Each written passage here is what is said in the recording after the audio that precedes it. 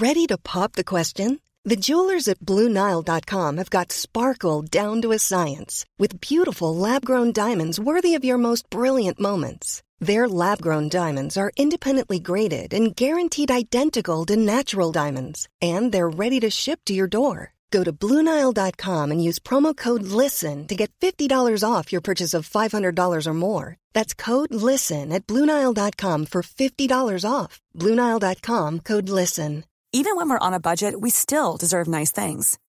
Quince is a place to scoop up stunning high-end goods for 50 to 80% less than similar brands. They have buttery soft cashmere sweaters starting at $50, luxurious Italian leather bags, and so much more. Plus, Quince only works with factories that use safe, ethical, and responsible manufacturing. Get the high-end goods you'll love without the high price tag with Quince. Go to quince.com/style for free shipping and 365-day returns.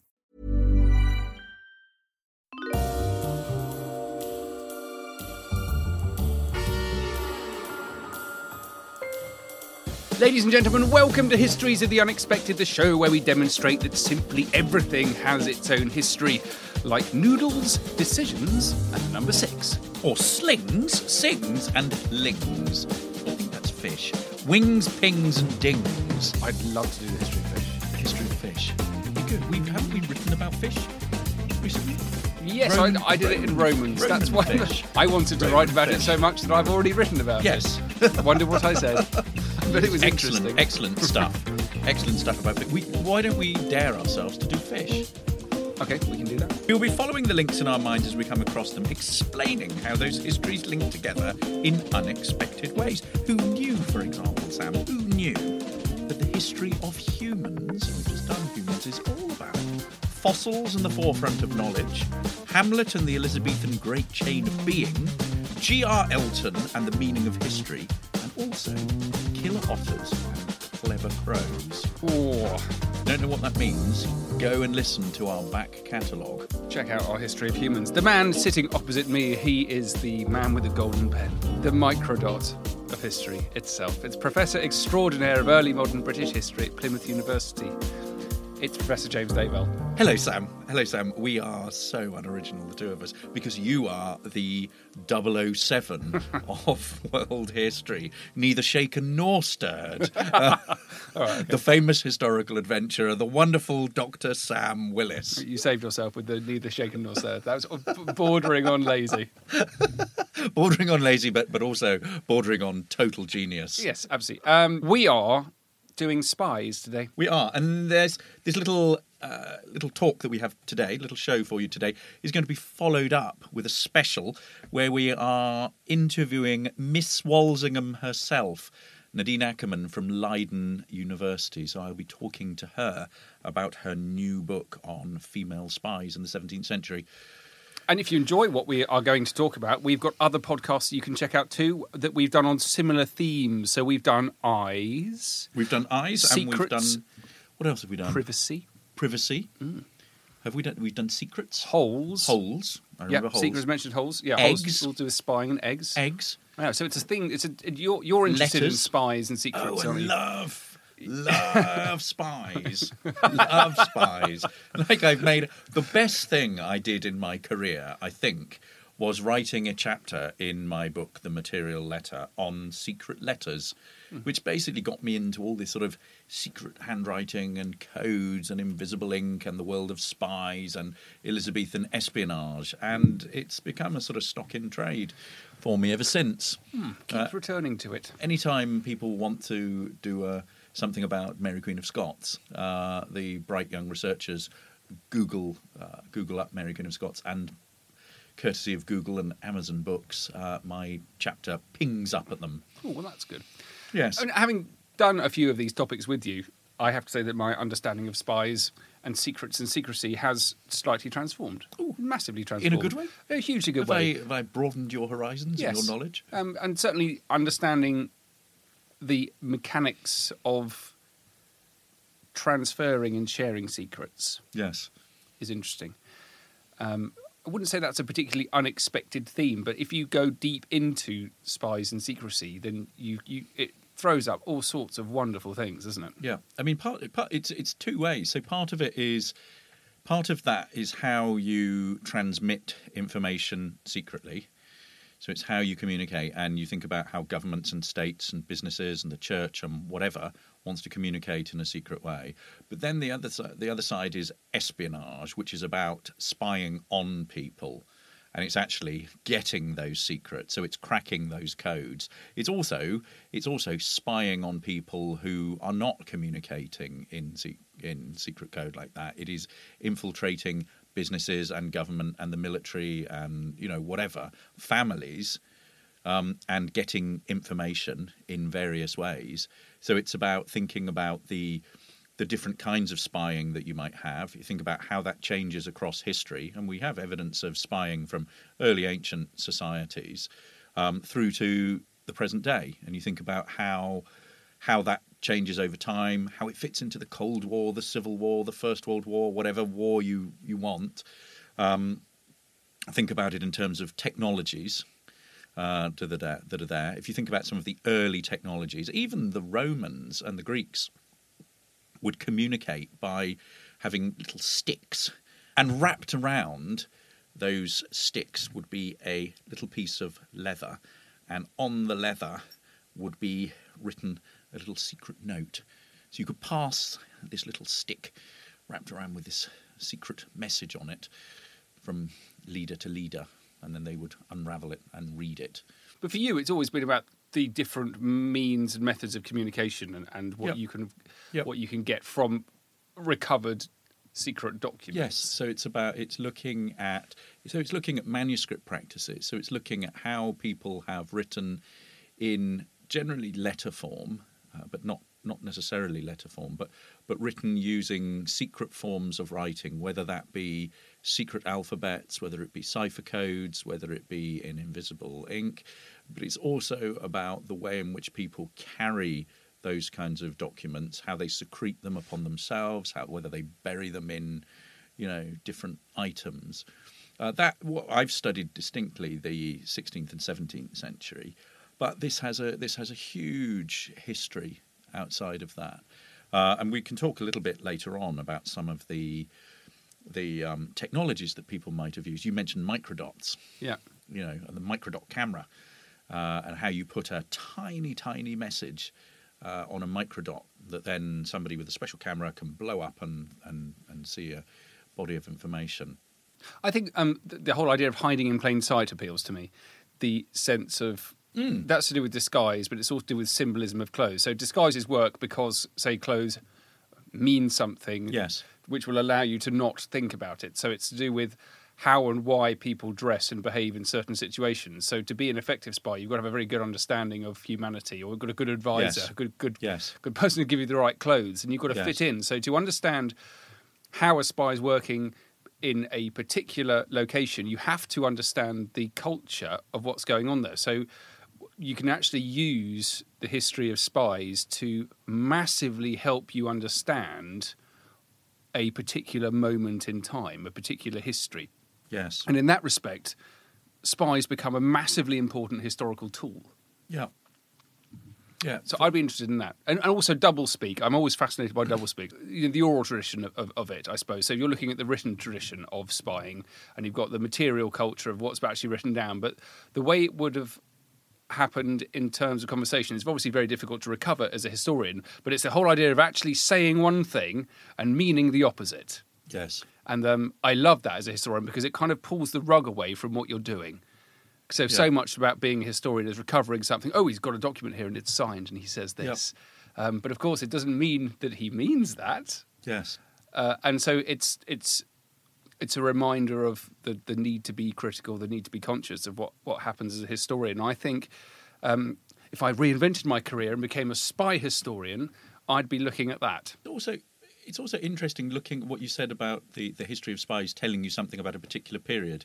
And if you think about that in terms of the frequency of spying and how you relate that to different periods, it will crop up at particular points of crisis or conflict between states, between nations. So we think about times of war. We think about the Cold War in particular, and the sort of spying between East and West. You think about it in the 16th century, when we have with the Reformation, you've suddenly got, very sort of tense relationships across Europe.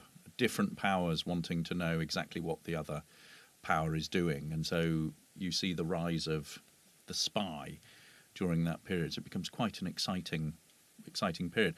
But also thinking about different kinds of spying and why you want to spy. So part of it is about military advantage. So you want to spy on your enemies, and I think that's a really a very ancient tradition. You're going out and doing a recce of the terrain and seeing where people are. There's industrial espionage, so wanting to go out and basically get secrets from people about technology so that you can bring them back to your own country.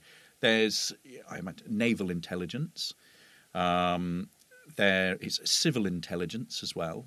So when we looked at the history of the paperclip is all about the Stasi, and the Stasi were the sort of secret police in East Germany, and they were spying on the people. And I think that's one of the things I'm going to talk about, mass observation. Actually, before we move on, I'm going to be talking about this a little bit later on, but it's also interesting how the types of information people are getting changed with the times and with the cultures. So I'm going to be talking about Daniel Defoe, the famous author who became a spy for the English government in Scotland. Yes. And that's at a time, late 17th, early years of the 18th century, before the Act of Union in 1707. And what's important about it is that Defoe is a pamphleteer, and he is spying in an age of crazy pamphleteering, where there are pamphlet wars going on. There's mass open public debate through the printed media. Yep. And that reflects a sort of mass open public debate in coffee shops. Yes. And so it's a period of debate, opinion and printing, which is unlike anything that's happened before. Yep.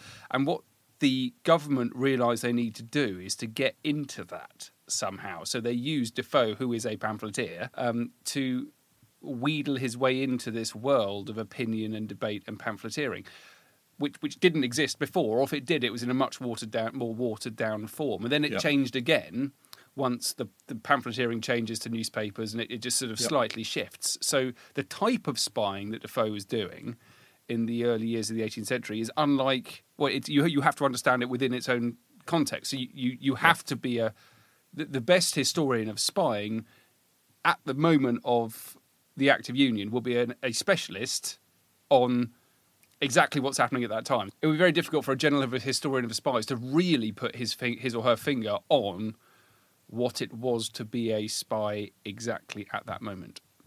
Yeah, and what you see there in particular is a rise of the public sphere.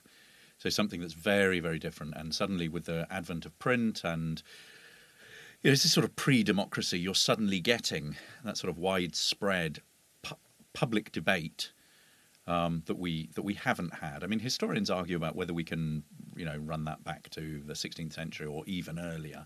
But, really it is the 18th century that sees it largely. So one of the things that I want to talk about is civil intelligence agencies and the way in which states spied on their people.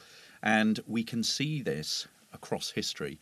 We take, for example, the 16th century, which we've talked about with holes before, and we've looked at when we've talked about spying and privacy and even eyes. And that was literally people looking through holes in walls. Literally looking through holes in walls. And this was neighbours looking at what their adulterous neighbours were up to, or it is it was the eyes on Elizabeth's dress in that famous portrait of her, which was sort of the eyes of the state.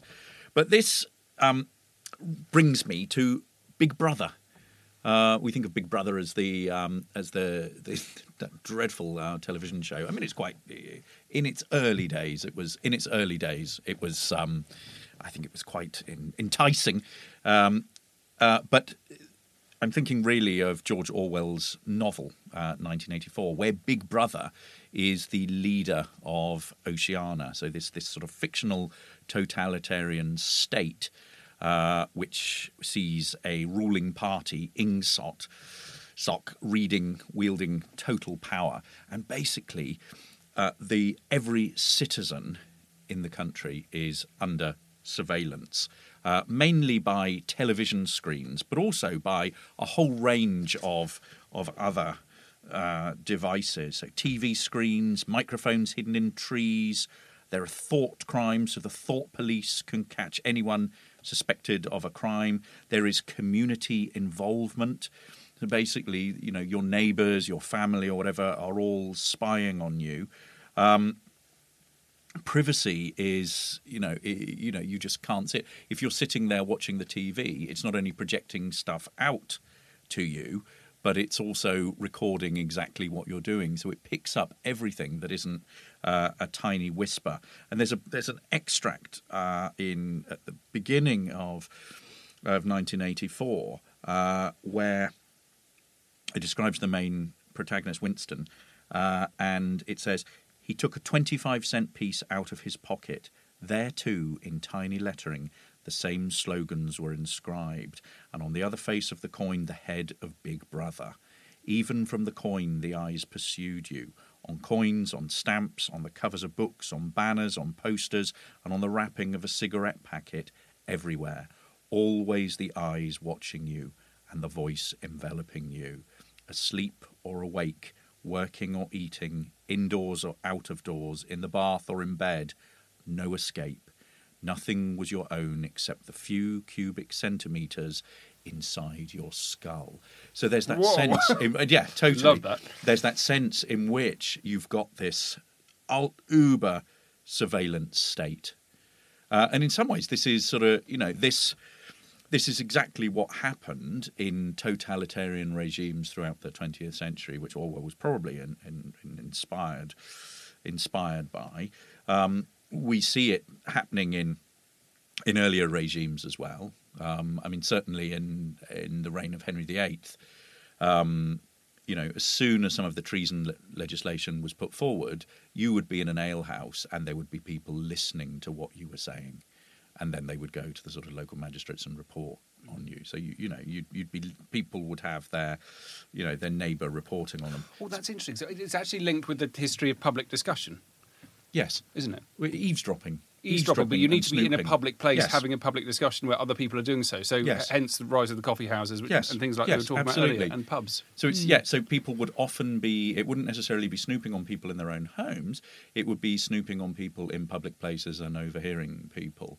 But this, 1984, is literally going in and observing what people are saying in their own home. It's infiltrating at that kind of level.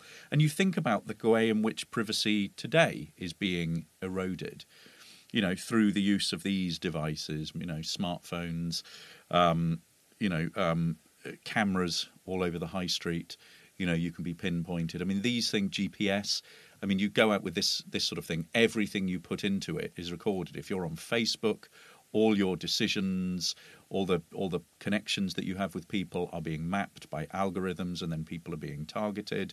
We hear nowadays the way in which the amount of spying that can be done on people's personal lives and choices and decisions that they make are in some ways undermining the very democracy that that the 20th century was fought to uphold. And so the way in which people are being targeted. I mean, I saw recently a documentary about the way in which Facebook was being used during the US election, and particularly around the Brexit debate. And particularly around Brexit, what happened there with Cambridge Analytica was that they identified a cohort of people who were completely undecided on the issue and then targeted them in a really sustained way, with the kinds of techniques that managed to sort of tip them over to vote in a particular way. And I think, and you have a look at how the American election operates, and I think very similarly there, is some of the states, the sort of swing states there, you're looking at maybe, a couple of thousand voters that shift one way or another, and you've shifted a state, and then that manages to shift the election.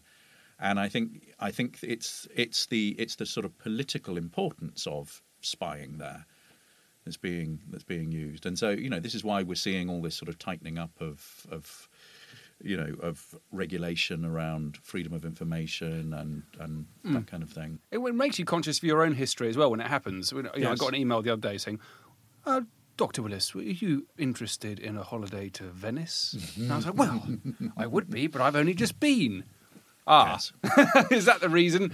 Yes. You suddenly think, someone somewhere knows that I've just been to Italy. Yes. And yes. Do you know, I get bags. I have something of a bag fetish, carry-on and laptops and so I keep getting, I search for suitcases and things like that to sort of carry around, sad that I am, and razors. That's what I'm being, and shirts and shoes. I'm being bombarded with that. That's my very own history.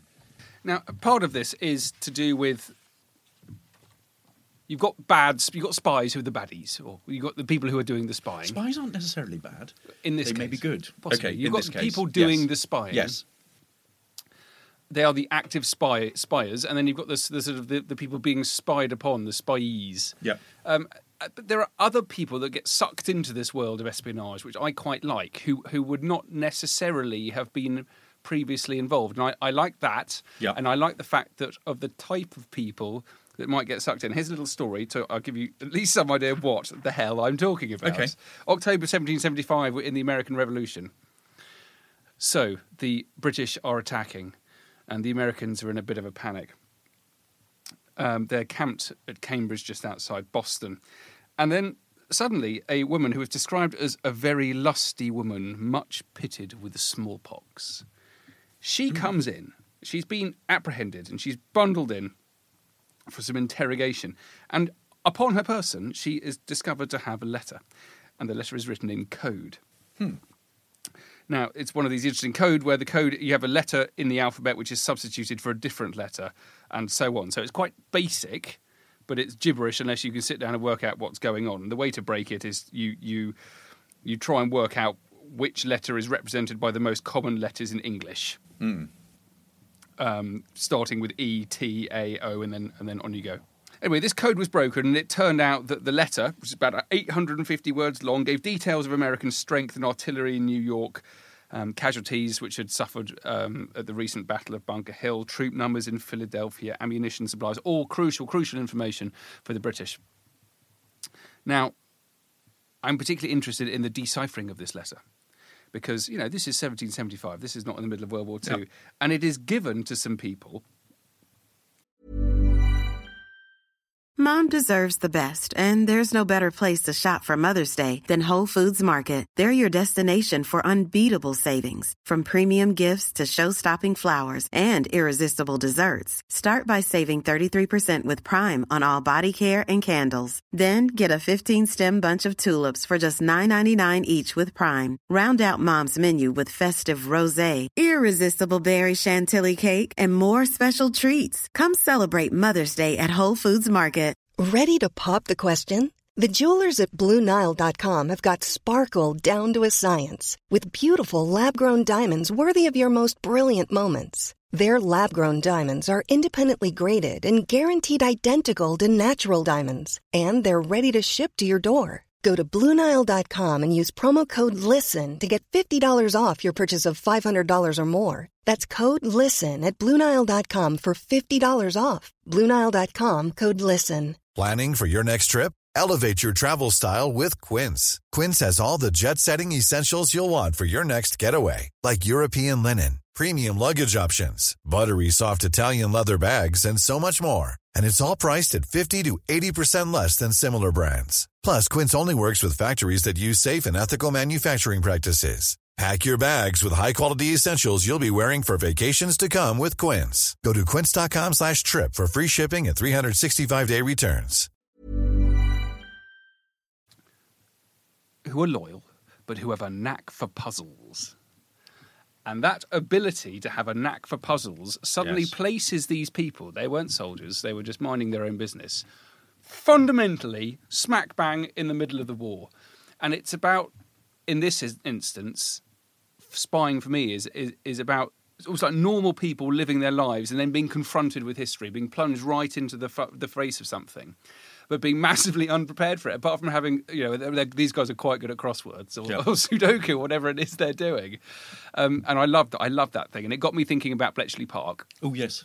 In the Second World War, where for those of you who don't know, it was a country house which was taken over by British intelligence services, and it was filled up with brain boxes to try and crack the German ciphers and the codes, particularly in relation to defending ourselves against the submarine threat at a crucial time early on in the war, where the Germans were trying to strangle the British by destroying their trade, and it very, very nearly worked.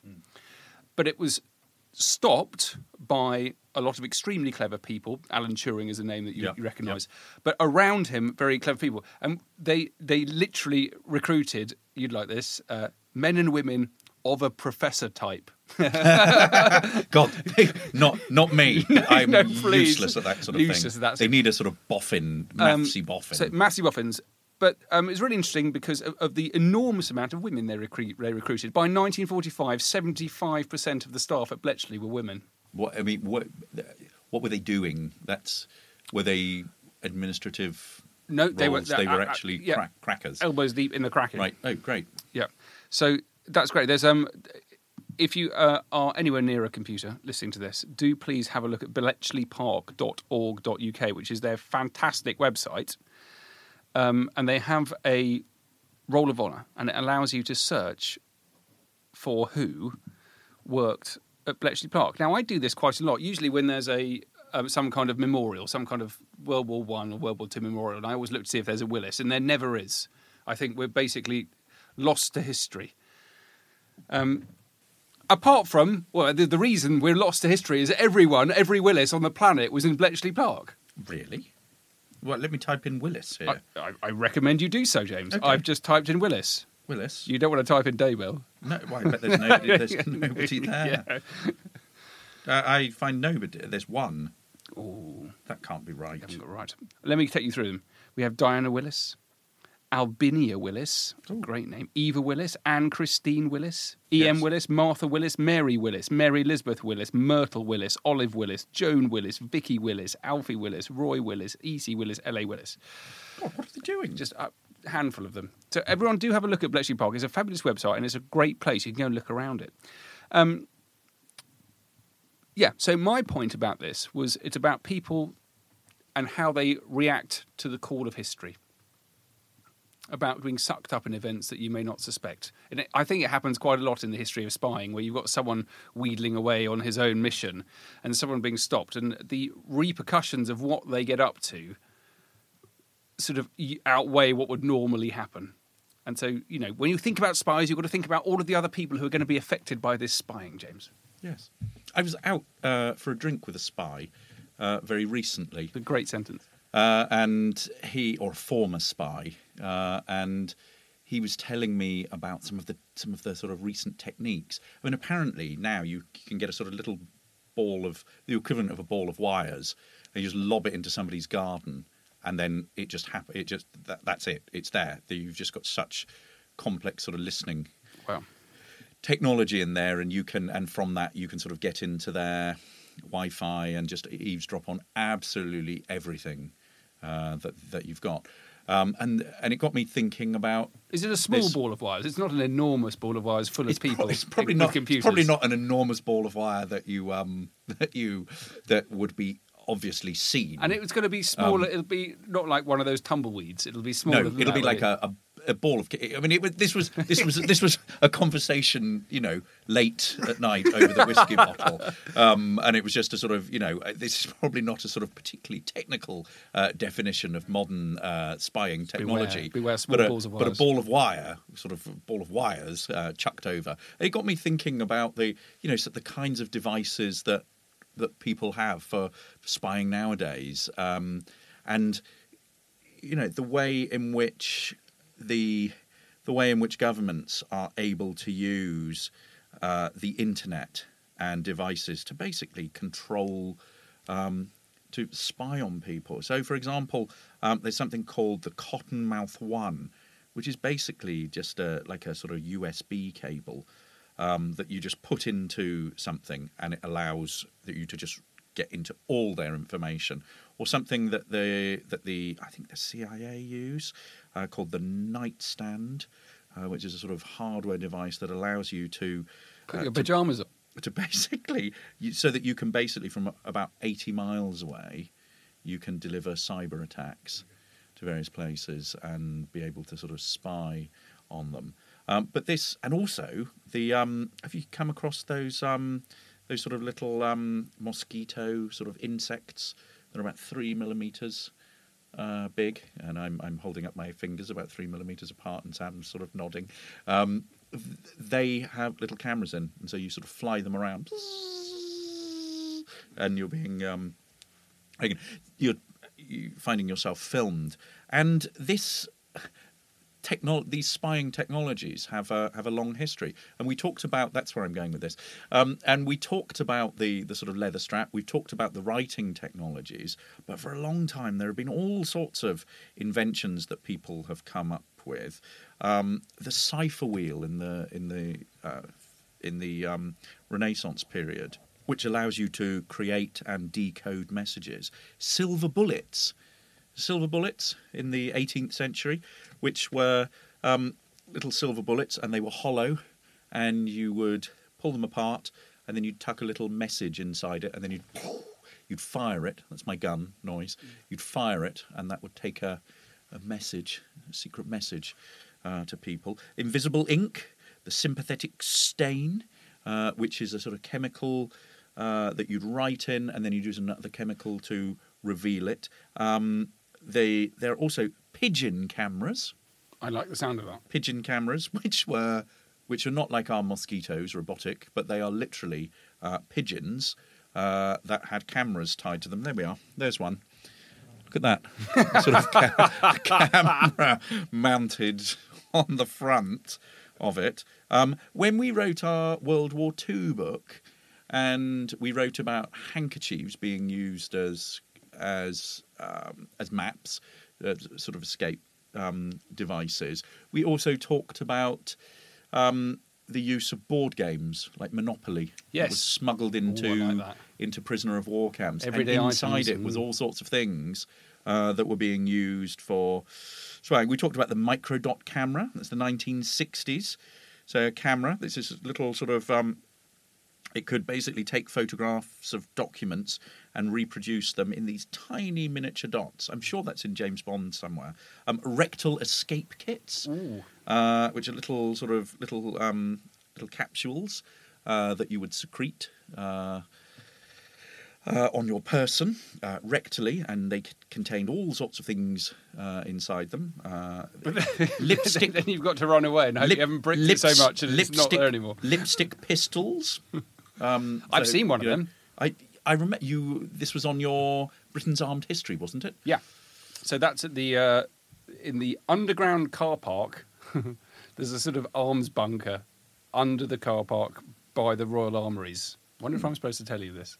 No, maybe not. But I think you told the nation on They've got a collection of spy weapons. It's right. Tremendous. Yeah. Do they have a doggy-doo transmitter, a T1151?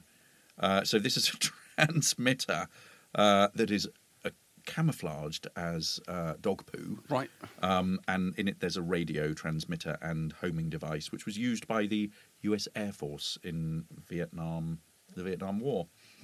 Cyanide glasses. I mean, we could go on. Poisonous umbrellas. We could go on with this list of spy technology. List of spy technology. Just about poison toys. Poison toys. So let's think about the human side of it a little more. This is where I want to come to Daniel Defoe. Oh, do.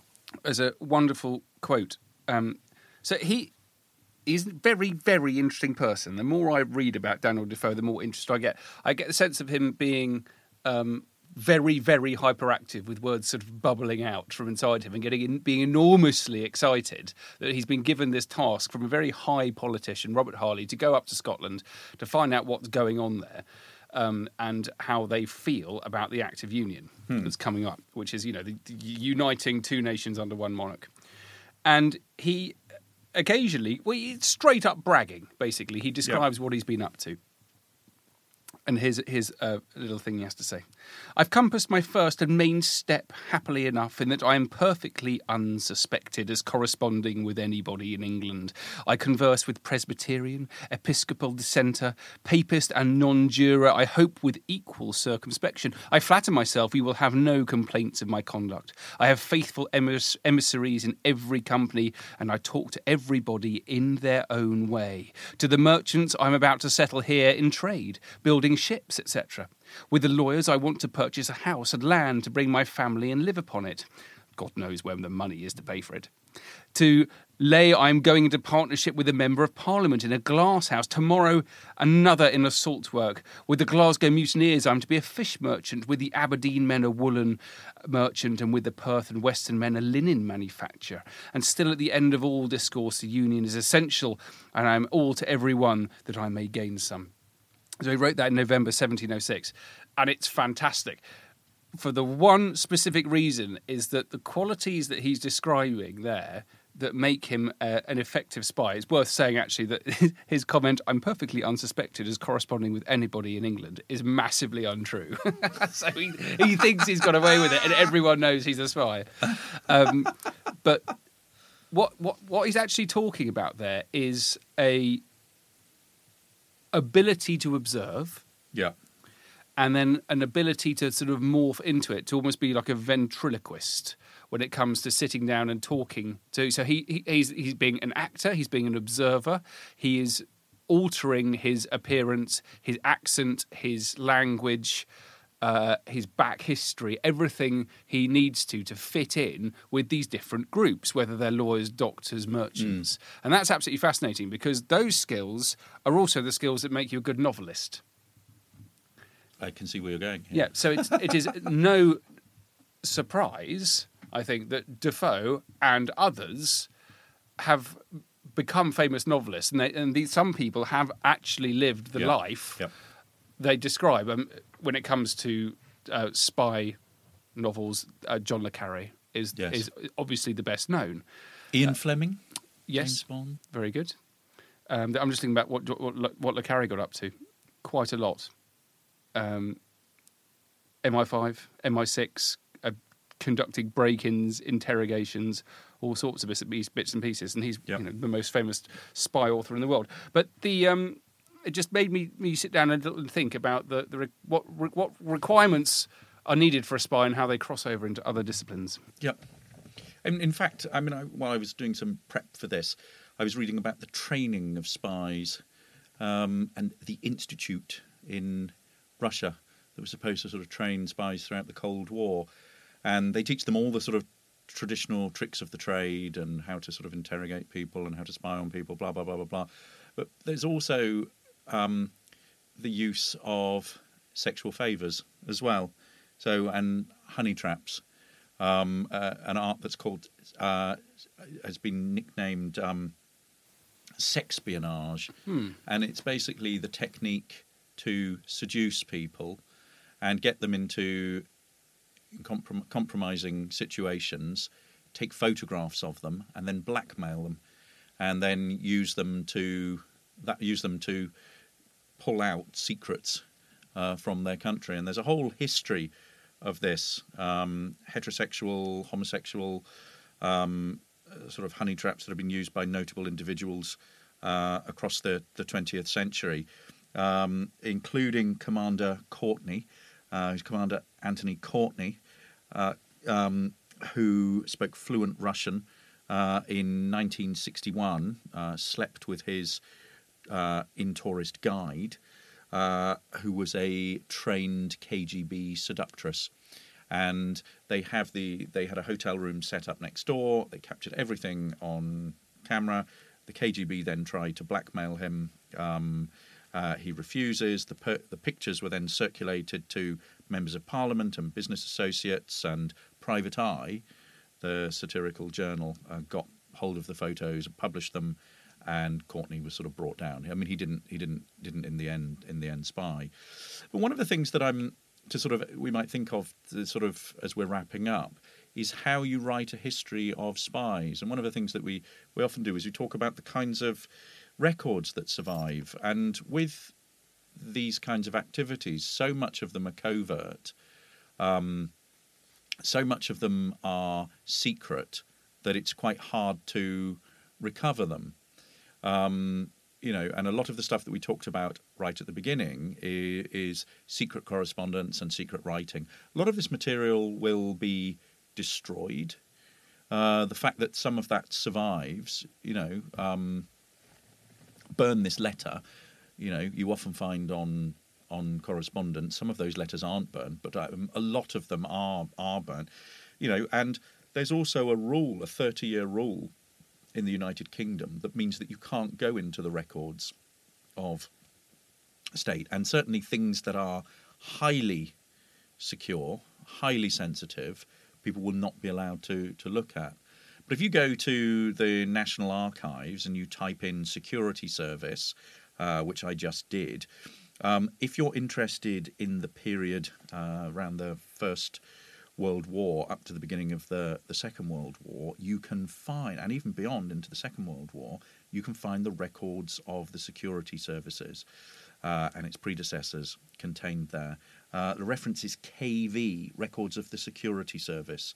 And here it's records of the security service and its predecessors are contained here. World War I, historical reports and other papers, 1908 to 1939 are in KV1. Personal files in KV2. Subject files, 1905 to 1919 in KV3. Second World War historical papers, KV4. Organisation files in KV5. And list files are in KV6. So you're able to sort of uncover the mechanics of the workings of the security service in the first few decades of the 20th century, which it makes me want to go and have a look. Yes, spend a day at the archives. Me too. I love it when that happens as well. You suddenly think, oh God, yes, that's it. I'm going to go and have a look. So what is, just to wrap up, what's spying to you, Sam? Spying's all about family history and writing novels. And it's about honey and lipsticks and secret writing. Sex. Codes, sex, dog poo. Yeah. Pigeons. Who knew? And hats and hat stands, wash stands. That rattling noise is my dog having a scratch. He's fed Yes. up. He wants to go out for a walk. Ladies and gentlemen, thank you so much for listening. If you've enjoyed this, do please let us know that you have. Leave us a review wherever you can, ideally on iTunes. That would be great. It makes all the difference in the world. You can follow me on Twitter at Dr. Sam Willis. And you can follow me at James Daybell. And you can follow Histories of the Unexpected at Unexpected Pod. Do please check us out on historiesoftheunexpected.com for live stuff. We've got all sorts of live shows coming up. We've done about 30 shows and there's going to be more. Hopefully we're going to come abroad as well. Hopefully. And some books and stuff. And one last thing, James and I have set up a Patreon account because we really need your help to support us, to allow us to keep our mics turned on. The equipment's expensive. We have to pay for editing. We have to pay for all the preparations. We have to do it. We have to spend our time here. And anything you can do to support us will be gratefully received. We've got a lovely little community of people who listen to our podcast and say how much they do it. And we want to keep this going. And we absolutely love doing it. More than anything either of us do outside of our jobs. So if you could just give us $2 a month, trust me, it will make a massive difference. And a huge thank you to those people who have already been generous enough to sponsor us. Emperor Zach, Queen Angela, Lady Sally, Lady Laura, Lord Robert, Lord the FMG. If you get Dame a title, Emily, if you haven't Dame worked this out Joe, yet, we give you a title. Sir Joe, Sir Adam, Dame Sana, Sir Andrew, Sir Anthony, Sir Mike, Dame Victoria, Dame Tors, Princess Michelle, Sir Les, Sir Giles, Lord Matthew, Lord Daniel, Sir Ollie, Prince Phil, and Dame Julia. Well, thank you all. And you can check us out at patreon.com/histories of the unexpected. We'll give you a title for supporting us. We absolutely we might even knight you, make you an emperor or an empress. Thank you so much. Cash for titles. Bye-bye. Thank you. Bye.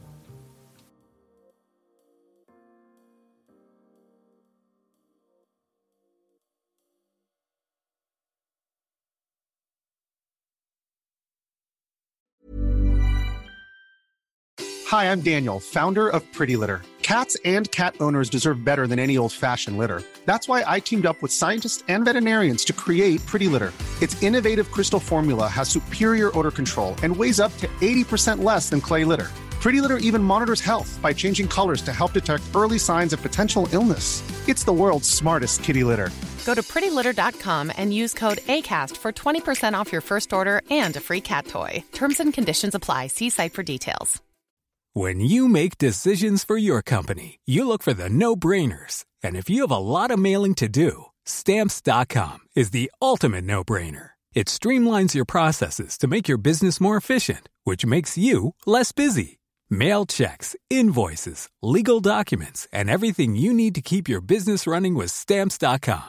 Seamlessly connect with every major marketplace and shopping cart. Schedule package pickups and see your cheapest and fastest shipping options from different carriers, with rates up to 89% off USPS and UPS rates. And with the Stamps.com mobile app, you can take care of mailing and shipping wherever you are. Make the same no-brainer decision as over 1 million other businesses with Stamps.com. Sign up with code PROGRAM for a 4-week trial, plus free postage and a free digital scale. No long-term commitments or contracts. That's Stamps.com.